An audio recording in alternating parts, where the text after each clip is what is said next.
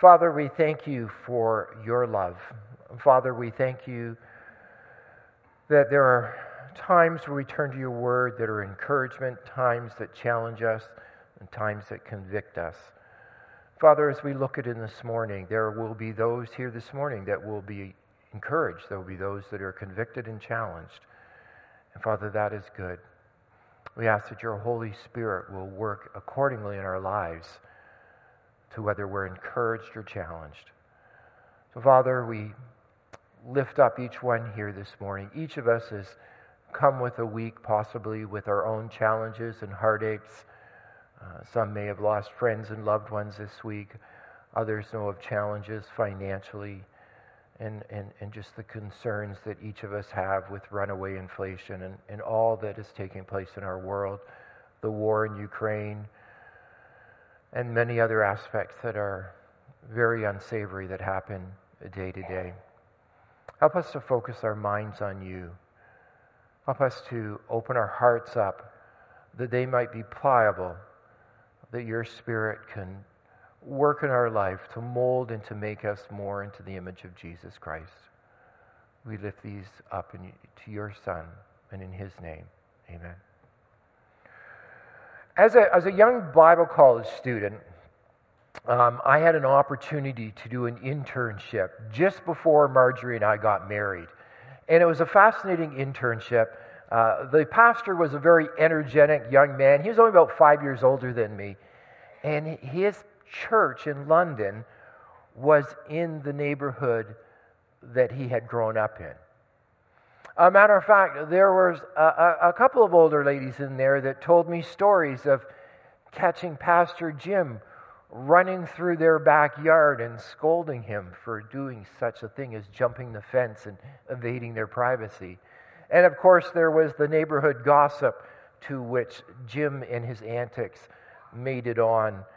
He grew up there as a non-Christian, a non-believer, and through the ministry of some other kids in the neighborhood and at high school, he came to know Christ as his personal Savior. And Jim would always talk about the church as a hospital full of sick and broken people that needed to come together and to be touched by God, to feel God's care and concern. I was reminded of this godly man as I read an article from Got Questions this week. And I want to read just a paragraph from that article this morning to you. Churches are like hospitals, full of wounded and sick people. But in the church, the sickness is sin. And the wounds are those we inflict upon ourselves and on one another because of sin. One sin that causes multiple problems is the lack of forgiveness. No Christian is perfect, and no pastor or elder or deacon is perfect. When all these imperfect people get together, disagreements, hurt feelings, and misunderstandings are inevitable. If our expectations of others are too high, disappointment is inevitable and can cause further feelings of hurt and resentment. This readily shows up in the church, but it shows up in all organizations where people come together. The only issue with the church is we should be better at handling this. We should be better at grappling with such issues. And sadly, it is often not wrestled through properly. We end up grappling with one another. See, pride is difficult.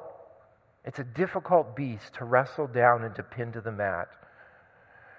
We're commanded to live lives at peace with each other, to journey with one another in harmony. But far too often, we choose self ahead of others. We read this from Romans chapter 12, 14 through 18. I'm just going to read it to you from the New Living. Bless those who persecute you. Don't curse them. Pray that God will bless them. Be happy with those who are happy and weep with those who weep. Live in harmony with each other. Don't be too proud to enjoy the company of ordinary people, and don't think you know it all. Never pay back evil with more evil.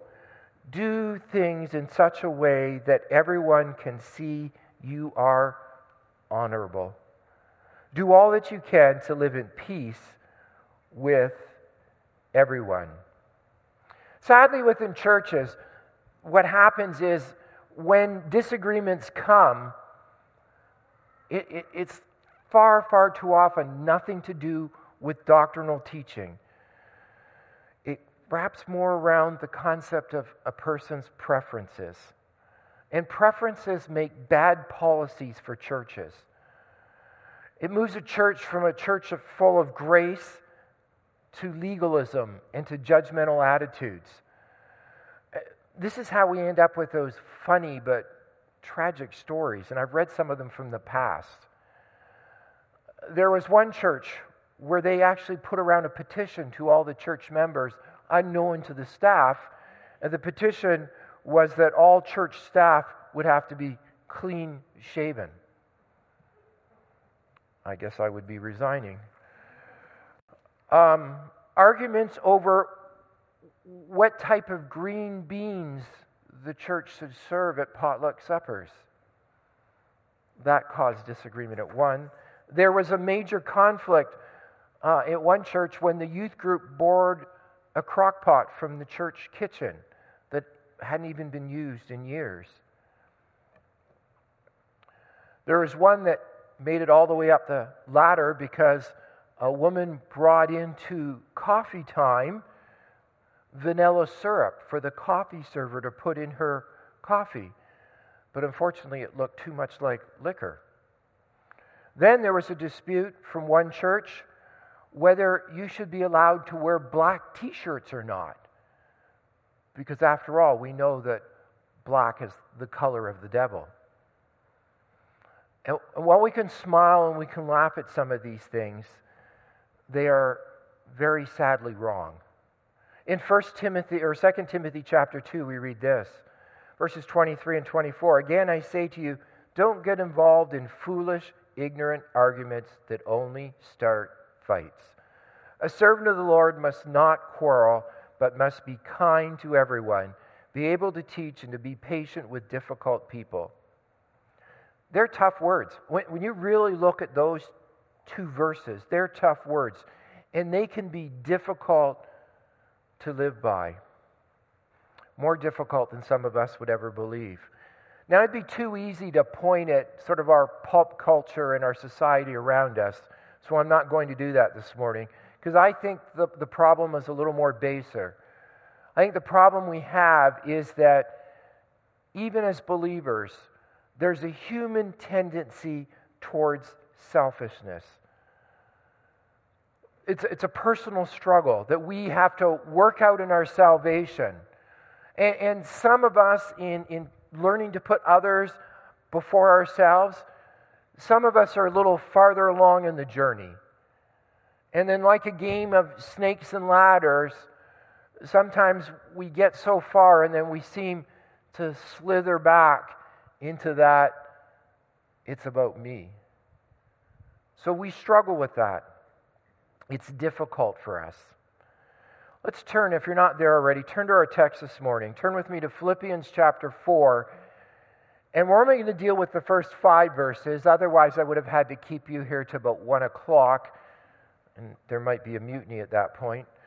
So we're just going to deal with the first 5 verses of chapter 4.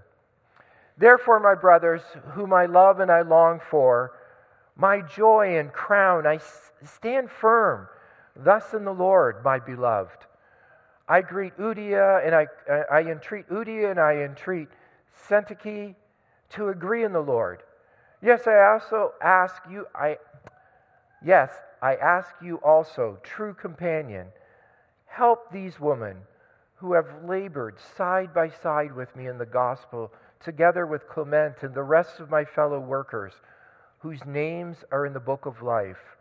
Rejoice in the Lord always. Again, I will say rejoice. Let your reasonableness be known to everyone. The Lord is at hand. That first verse serves as a bit of a transition. Therefore, my brothers, whom I love and I long for, my joy and crown, stand firm, thus in the Lord, my beloved.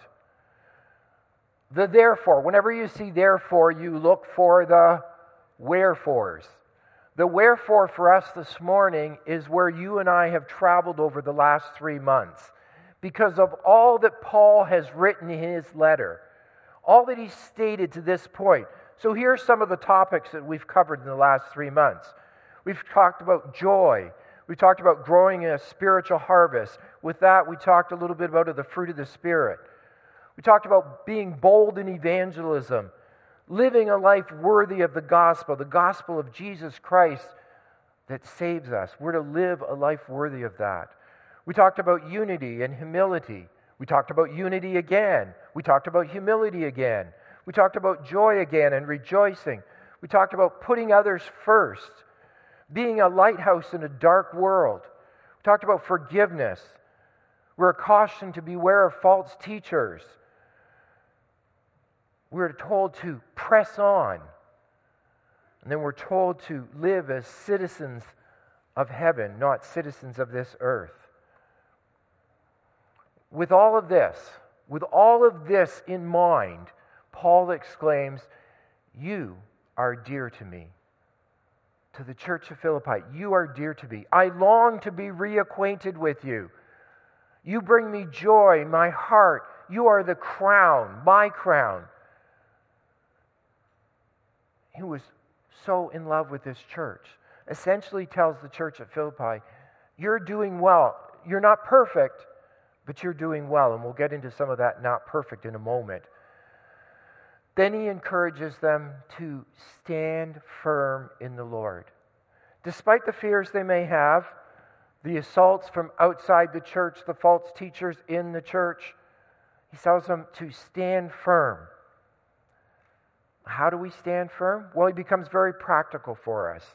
And he equates that concept of standing firm as we're going to be living in harmony with Jesus Christ.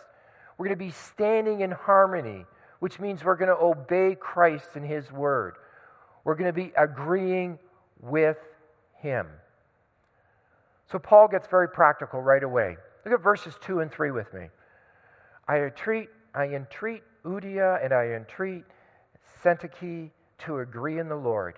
Yes, I ask you also, true companion, to help these women who have labored side by side with me in the gospel, together with Clement and the rest of my fellow workers whose names are in the book of life. Can you imagine if you're in the church of Philippi? A letter arrives. It's addressed to the church, the whole church. Everybody wants to find out. Well, it's from Paul. What is Paul saying to us? What's Paul talking to us this time about? So they gather at the church and they begin to worship. Then one of the elders gets up front and he begins to read from the letter. And I get that we have chapters and they didn't. But they begin to read from that letter. Chapter 1 goes by as we know it. And as we know it, chapter 2 goes by. And then chapter 3 is read. And then as they begin chapter 4, your name is mentioned. Paul entreats you. And he equally entreats another person. And he tells you to get along with each other. Just to get along. It's an equal appeal to both of these ladies.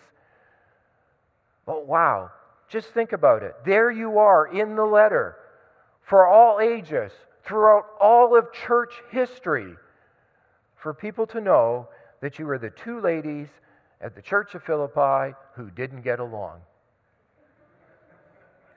Now everybody's going to read about you throughout church history. That's exactly what happened. That's what we have here. Paul urges Euodia and Syntyche to agree in the Lord, to get along for the Lord's sake. Well, what do we know about these two ladies? What do we know about this situation that Paul points them out in? Well, we know they were members of the church of Philippi, possibly from the beginning. Like Paul refers to them as laboring side by side with them. They may have been there from the very beginning.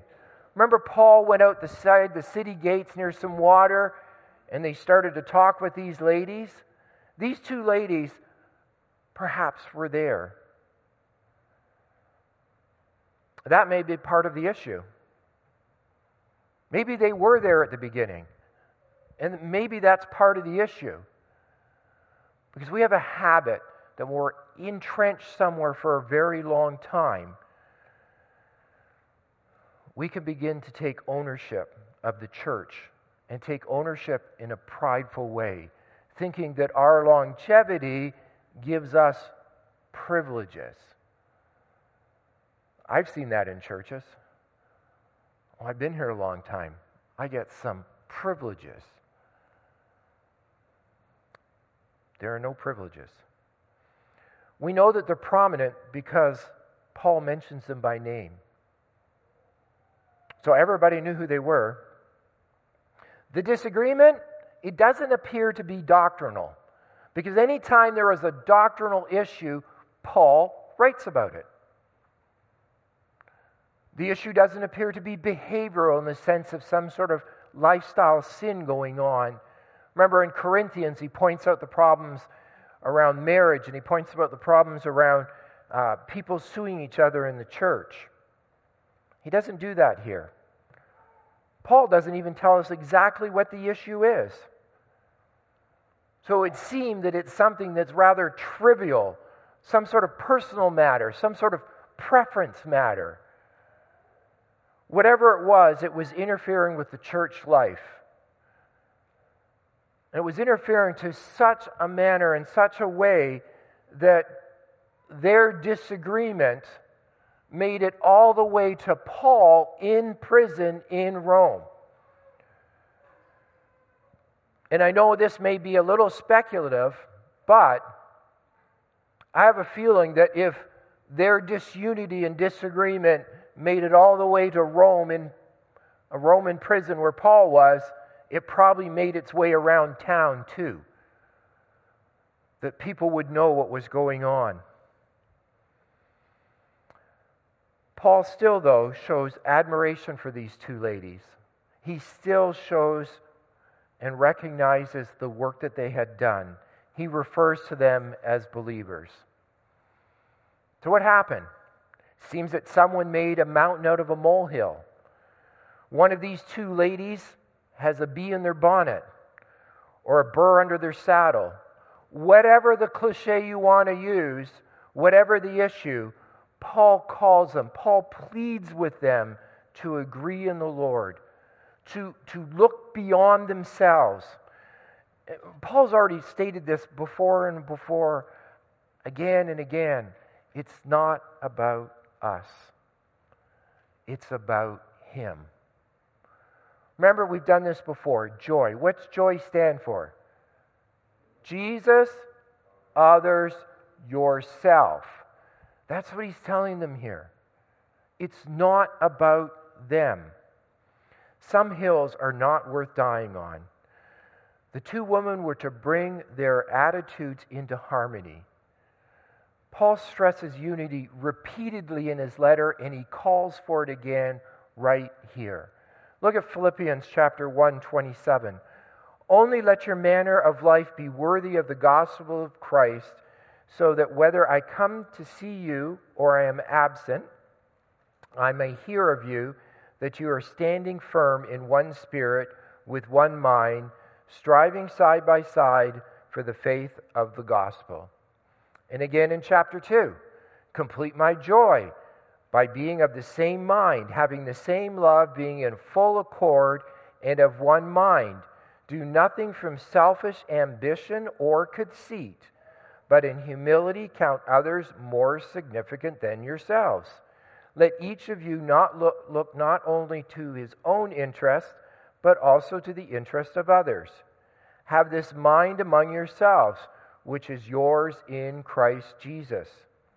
And then later in Philippians 2:14 and 15, Do all things without grumbling or disputing, that you may be blameless and innocent children of God, without blemish, in the midst of a crooked and twisted generation, among whom you shine as lights in the world.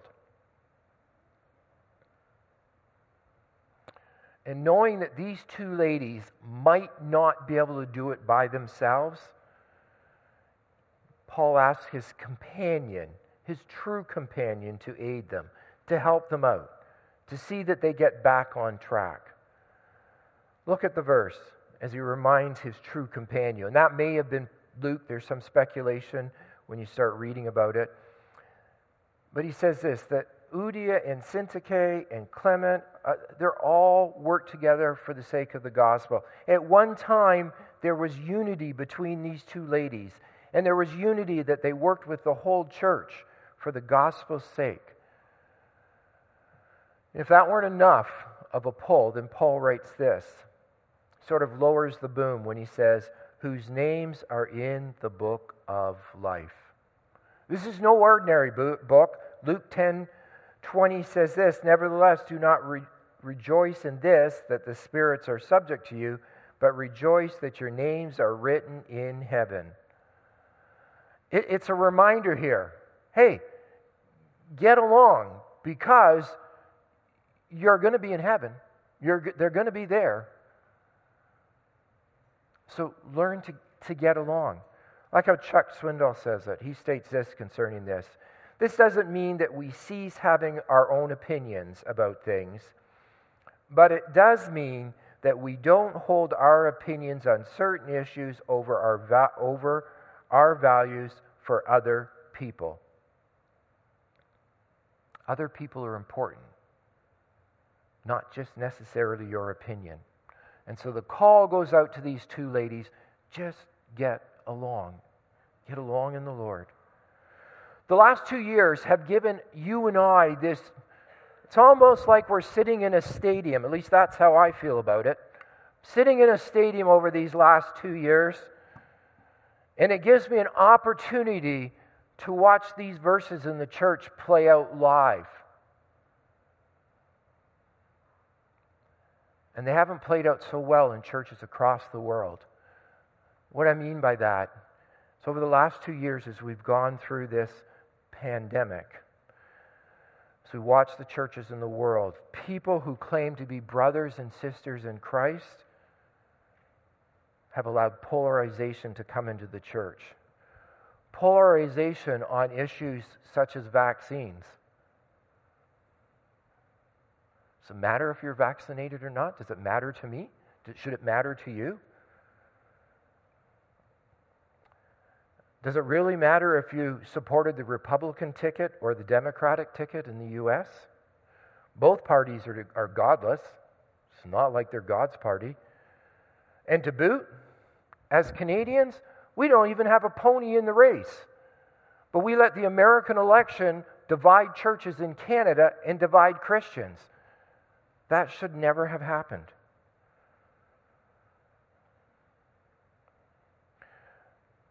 How about we move a little closer to home? Here are some things I've heard in the churches over my 50 years. They're odd things and they tend to cause dissension, and people will argue over them. Hymn books or PowerPoint slides. What about when children are a little too loud in the service?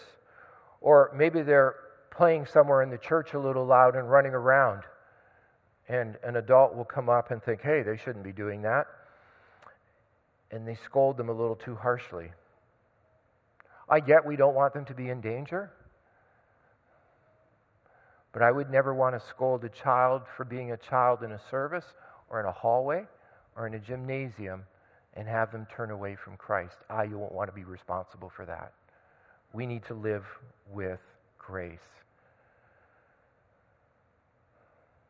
Here's a dangerous one, and this has happened in every church that I've ever been at. The church kitchen. And notice I said the church kitchen, because the church kitchen belongs to the whole church, and the church kitchen is there to enable ministries to serve and to minister to people and to meet needs in whatever ministry and whatever capacity. remember, I worked with youth for 10 years. I have been accused of leaving the kitchen a mess a few times in that decade. That was just at the last church I worked with youth at. But I was accused a few times. Now, did I do it purposely? No. To my standards, the kitchen looked fine. Everything was good. Marjorie wasn't there those couple of times, I don't think. But it looked fine. But in light of the gospel of Jesus Christ, in light of eternity, does it really matter if the kitchen is a little messy when someone leaves? Does it really matter if something's left out of spot? The church belongs to God. The rooms are here to facilitate ministry for one another. I've been involved with some people underneath working with me when I've led certain ministries that no matter how many times you show them or talk to them, Marge and I were talking about this the other day as I was going over this, I'd take them into the room and I'd say, okay, because there was coming in the next day a homeschooling group. Okay, when we're done, we need to set the chairs up like this, and I'd show them how it's done. And sure enough, I'd get a complaint the next week. It never seemed to happen in the way it was supposed to. Did it really matter? Was it that important? What was my response? Well, my response was grace. I put into my schedule on Thursday evenings to make sure I went to that room and to make sure that the chairs were just so. I had gone over it and over with the people that used the room, and for some reason, they just didn't get it. It wasn't a hill to die on. It's just a room. Did it affect me? Yes, it took a little extra time, but it wasn't worth the strife or the continued hassle. If I had have believed that they were doing it in spite, I would have had a conversation with them. It would have been a gentle conversation, but we would have had a conversation. But something just didn't connect. And I thought, well, what's more important? Well, what's more important is the Savior. What's more important is the mission of the church, not whether that room gets exactly like it should be. What was more important was the mission. That was the big deal. So the issue here in Philippians is not the disagreement. The issue is how these two members handled the disagreement. So as Paul goes on, he tries to center us again. Look at verse 4. He tries to center us by saying, "Rejoice in the Lord always. Again, I will say rejoice." And this is not some empty sentiment. This is not an appeal to positive thinking. Rather, it's a command that we need to rejoice in all circumstances. One commentator stated it this way: the Christian is to maintain a spirit of joy in the Lord. He is not immune from sorrow, nor should he be insensitive to the troubles of others.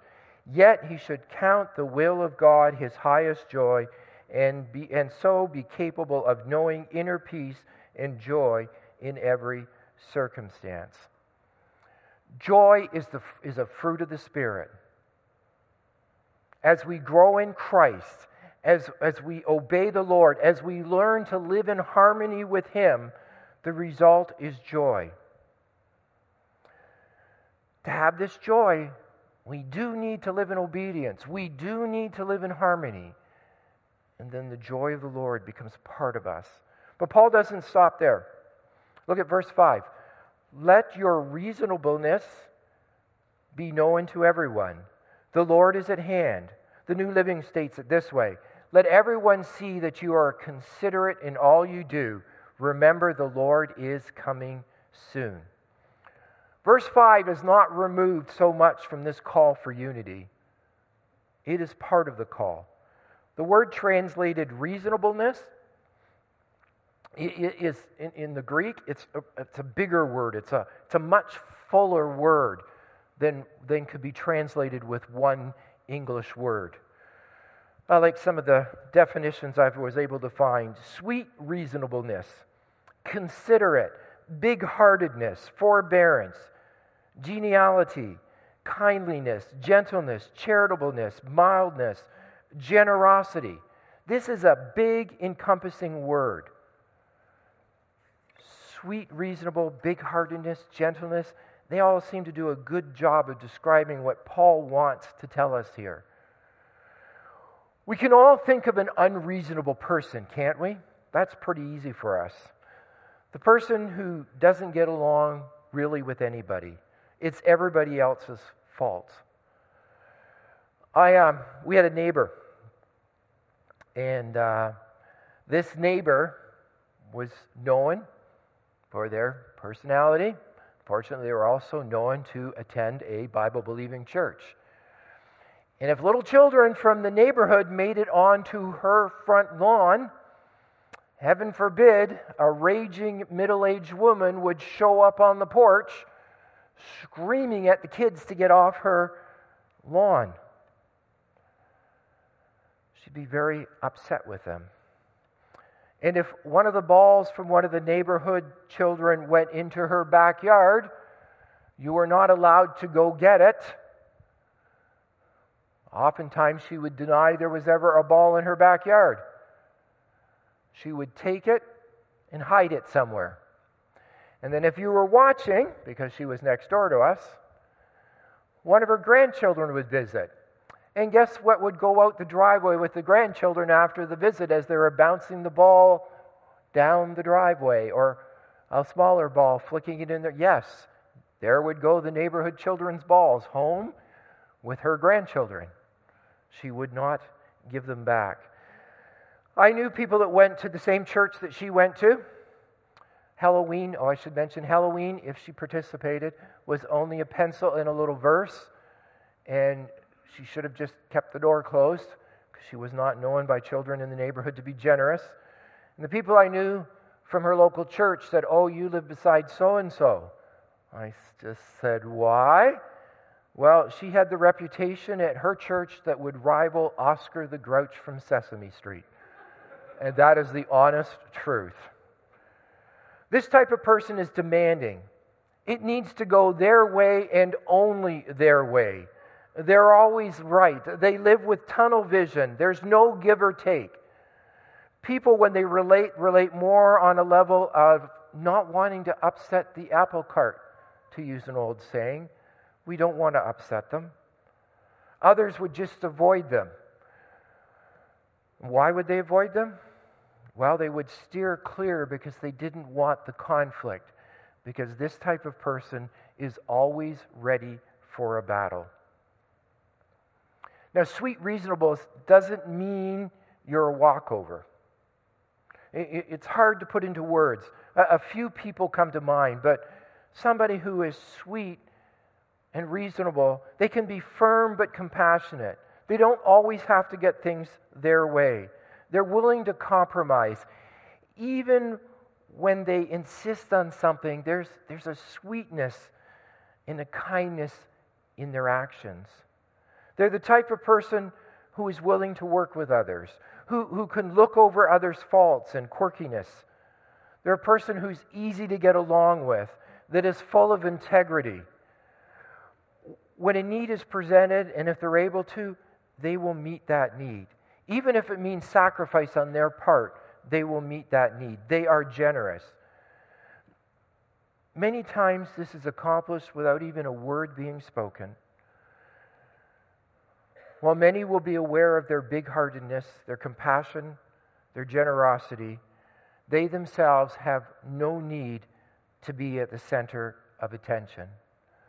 Biblically, I'm reminded of the story of Abigail and her husband Nabal. That comes to mind. See, David was on the run from Saul, and he had moved into the wilderness near Carmel.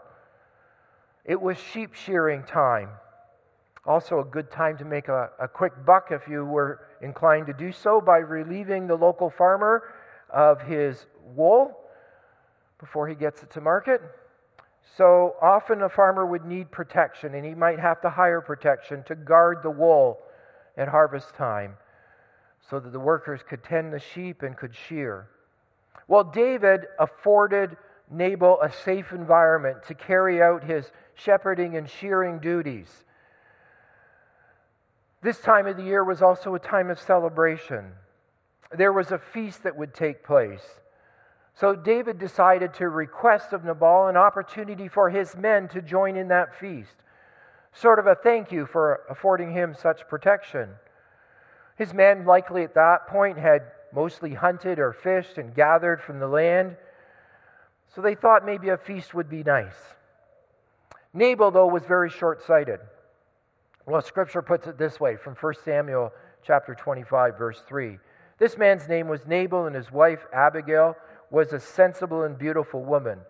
But Nabal, a descendant of Caleb, was crude and mean in all his dealings. So Nabal refused David's request, even calling them outlaws, though they had never done anything to him. But one of the servants reports it to Abigail and says this further on in the chapter. Meanwhile, one of Nabal's servants went to Abigail and told her, David sent messengers from the wilderness to greet our master, but he screamed insults at them. These men have been very good to us. We have never suffered any harm from them. Nothing was stolen from us the whole time they were with us. In fact, day and night they were like a wall of protection to us and the sheep.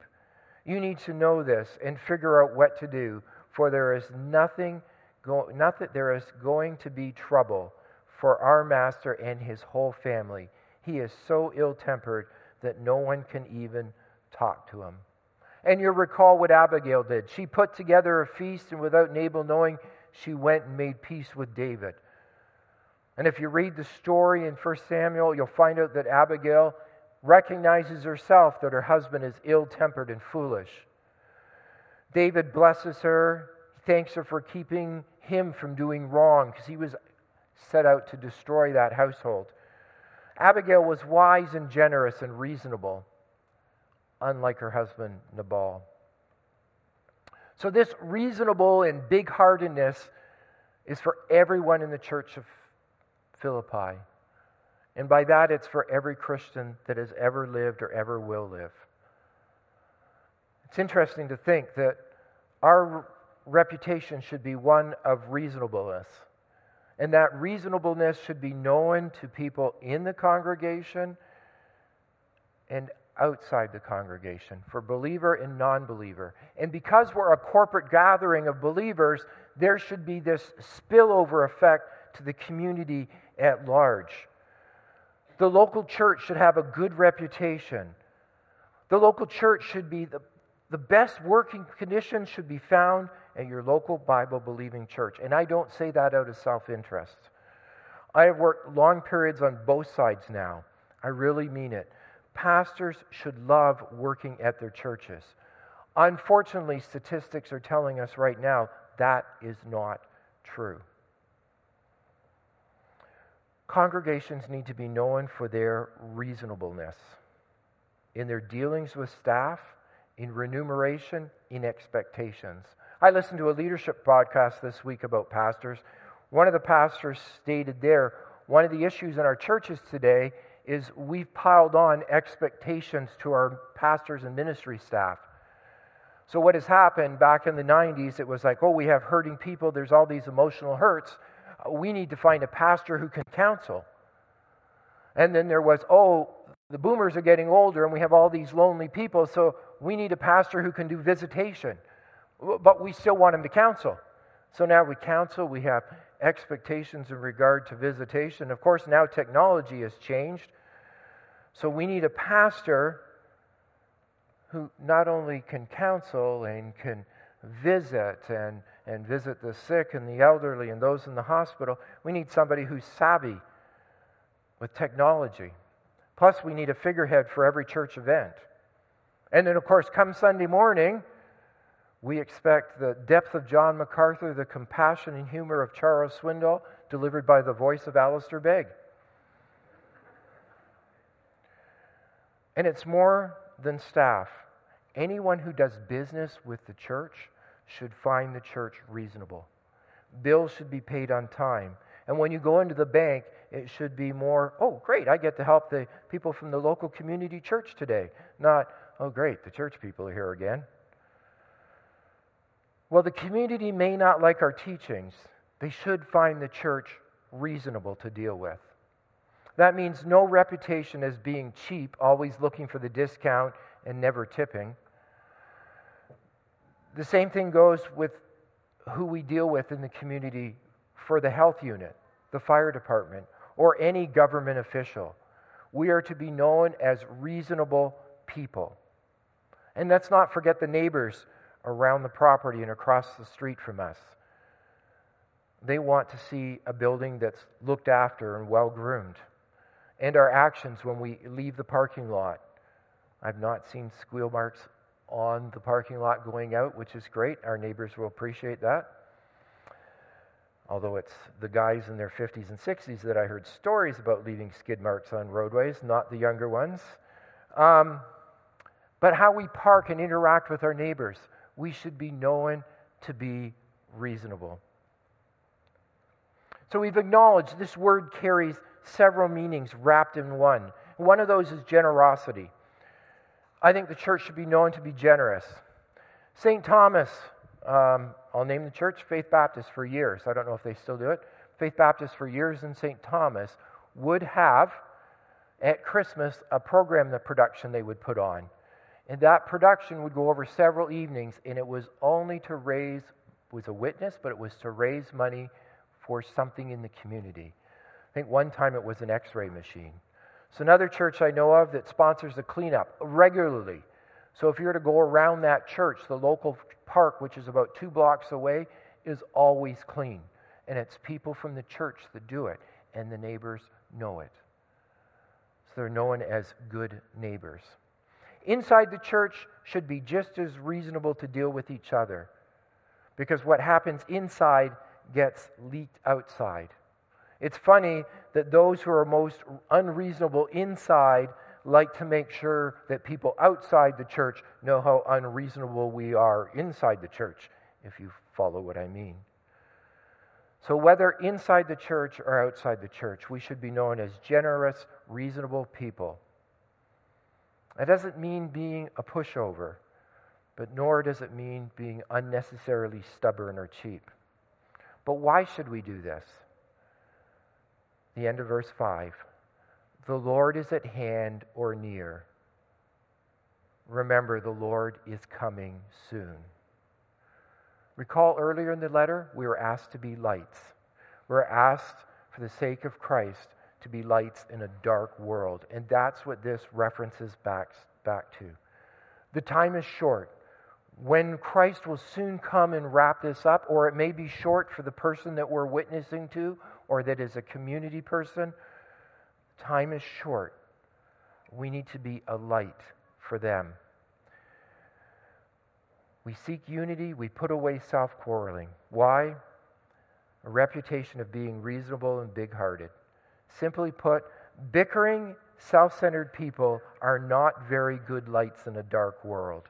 To be a real lighthouse for the Lord, we need to be clothed in humility and in unity, putting others first, being reasonable, so that we're attractive and shining beacons to the world around us. So yes, in sorts, the church should be a hospital. And we are all hurt. We all have bruises. We all have broken relationships we deal with. And the church should be that hospital that people can come to get care. I know when I go to a hospital, I like to have compassionate doctors. I like doctors that, because of where I am at with the hurt, that kind of put my needs ahead of theirs. So they look in on me to make sure I'm fine before they go to lunch. And nurses that are big-hearted and generous and reasonable to work with. Why would we expect anything less from the church of God? We need to be big-hearted people that care. We need to be people that get along with each other inside the church and with those outside the church. Let's pray. Father, we thank you for your word. We thank you. We thank you that there are names in here that do travel through history to teach us lessons. Father, I just pray this morning that you'll help us to work in our own lives, to allow the Spirit to work in our lives, that we might be known as big-hearted, that we might be known as having a sweet, reasonable to us, a generosity, a kindness, Father, that we could shine as beacons for you. So, Father, we continue to pray that there will be unity in the church, that we won't get distracted from all the other things that happen around us, but we may understand that it's not about us, it's all about Jesus Christ. It's all about being a shining beacon for him, to share the gospel of Jesus Christ and to learn to live in harmony with you in everything that we do. In Christ's name we pray. Amen.